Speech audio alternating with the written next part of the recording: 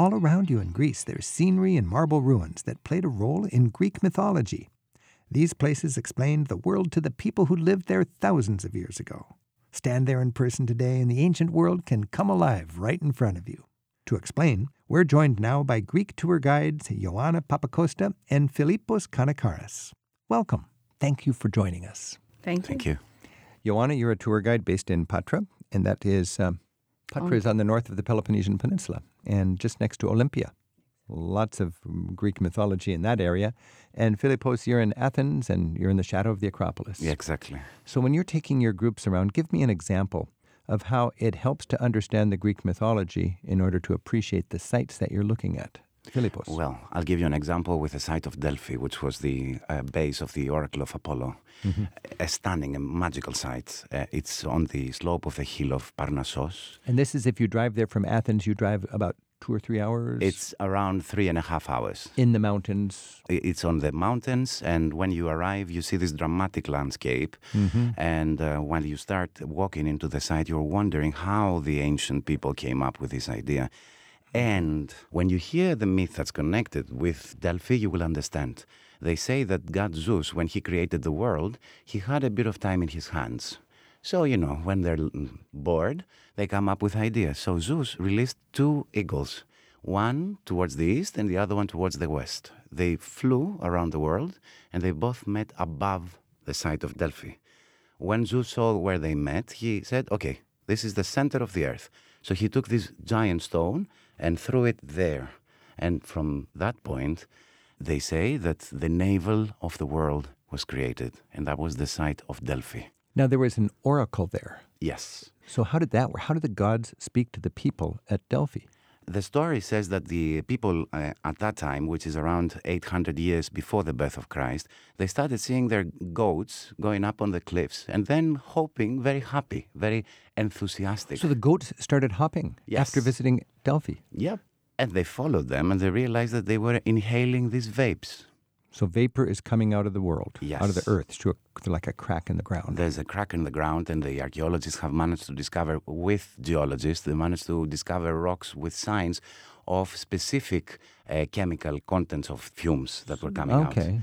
So they realized that there was something magical happening. Back then, science was not as developed as it is now, so they believed that this was a divine sign. So everybody is believing the gods are speaking to the people through a crack in the earth in Delphi, up in the mountains, northwest of Athens.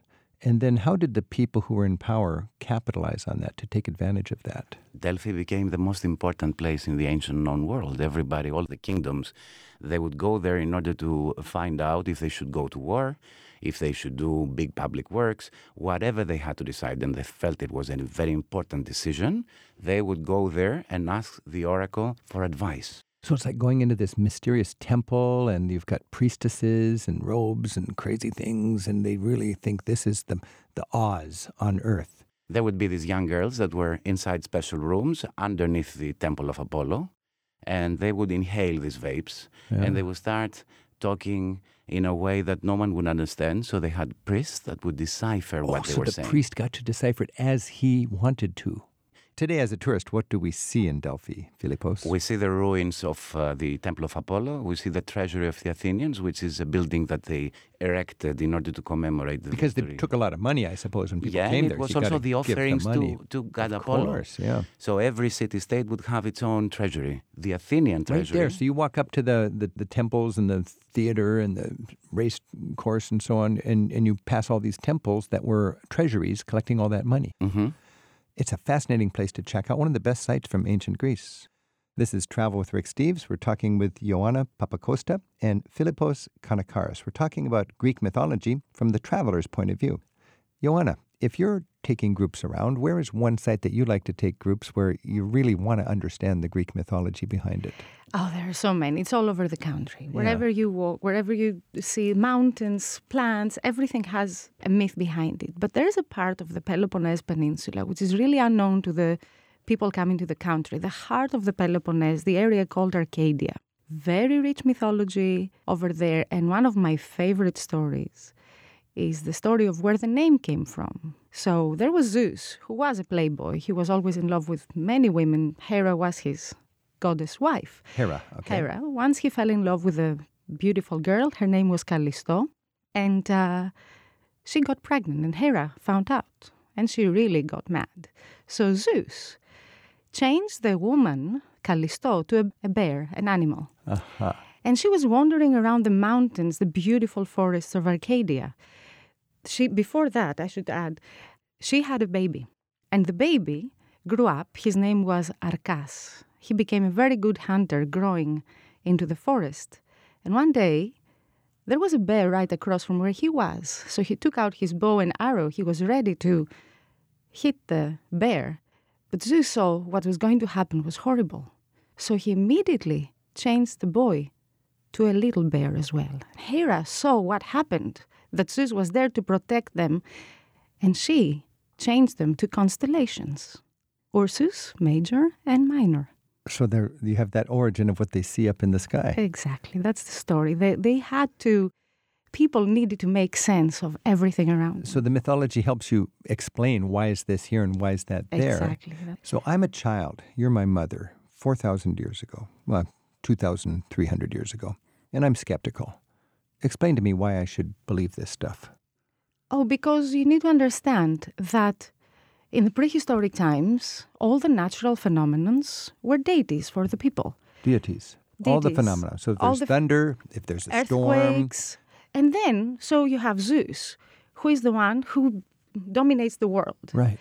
Every aspect of life had its own representative deity. So if you want to have a baby, it's related to some kind of a god. Exactly. And there was goddess Artemis, who was the goddess of wildlife and hunting, but she was the one protecting the women during labor. And then you have nature. Life comes from the earth, right? Uh-huh. There is Demeter, the sister of Zeus. Uh-huh. She was the goddess who taught the humans how to cultivate the earth. But then there's Apollo, who is one of the young gods, who was the god of order and logic and sensitivity. But is that all we are? We want to have fun. We want to enjoy life. We make mistakes. So who's there? So there's order, there's logic, there's sensitivity, but there's also Dionysus. So drunken craziness. Well, he's a bit misunderstood. He was the son of Zeus and another mortal girl. She got pregnant. Her name was Semele again. And Hera found out, and Zeus, she got so mad. She challenged Zeus to appear in front of this girl in all of his glory, and Zeus did, and he appeared, shining like the sun, but his light was so strong. The girl immediately, she became ashes. She turned to ashes. So Zeus took the baby out of her womb. He put it in his thigh, and when the time was right for the baby to be born, Zeus scratched his thigh and the baby popped out. Logically. Right? I wish it was that simple. In any case, when the baby grew up, he was taken by Hermes to a mountain, and because he was born twice, he was the one that was teaching humans that we can be reborn out of our own mistakes. And Filippos, when I'm traveling in Greece, I go to the sites, and it's hot, it's crowded, there's a lot of rubble. I want to be inspired. Give me a tip on getting meaning from my sightseeing as I walk through these museums and as I walk through these ancient sites. What's one site in particular which has a great museum next to it, and how would I enjoy it? I can very quickly think of two sites, the site of Delphi and the site of Olympia. They're amazing, both of them, because you can see a lot of the original findings. Because you can see the actual oracle stone at Delphi, can't you? But you won't see that out in the fields. It's carefully put away in the museum. And in Olympia, you will see the statue of Hermes of Praxiteles, which is a wonder of sculpting, and it will remind you a lot of the Renaissance. So wander around the fields and see the rubble, but then go into the museum. It's always explained in English, and you'll see the treasures, the real artistic treasures of those amazing places. Ioanna, when you're in Athens, you've got to go to the Acropolis, the city on the hill, Acropolis, right? Give us a tip on how to appreciate that, and also talk about the mythology that is behind the Acropolis. Well, the patron goddess of the city was goddess Athena. This is where the name comes from. Mm-hmm. So, and she was the goddess of Athena, but what did she symbolize, Athena? Oh, she was the goddess of wisdom. She popped out of Zeus's head. Oh, okay, there you go. So she was the goddess of wisdom. There's a logical explanation for those people back then behind it.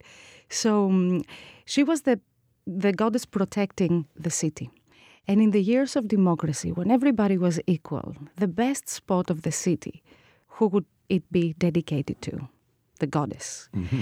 But at the same time, Athens was a political power, a military power, a shipping power. A league was created, and the Athenians were taking taxes from all the fellow This was cities. the Athenian League. Exactly. And this was a bunch of small states that Athens kind of was the leader of. Exactly. So the Athenians had to make a statement. There's this beautiful rock, one way up to the top, one axis.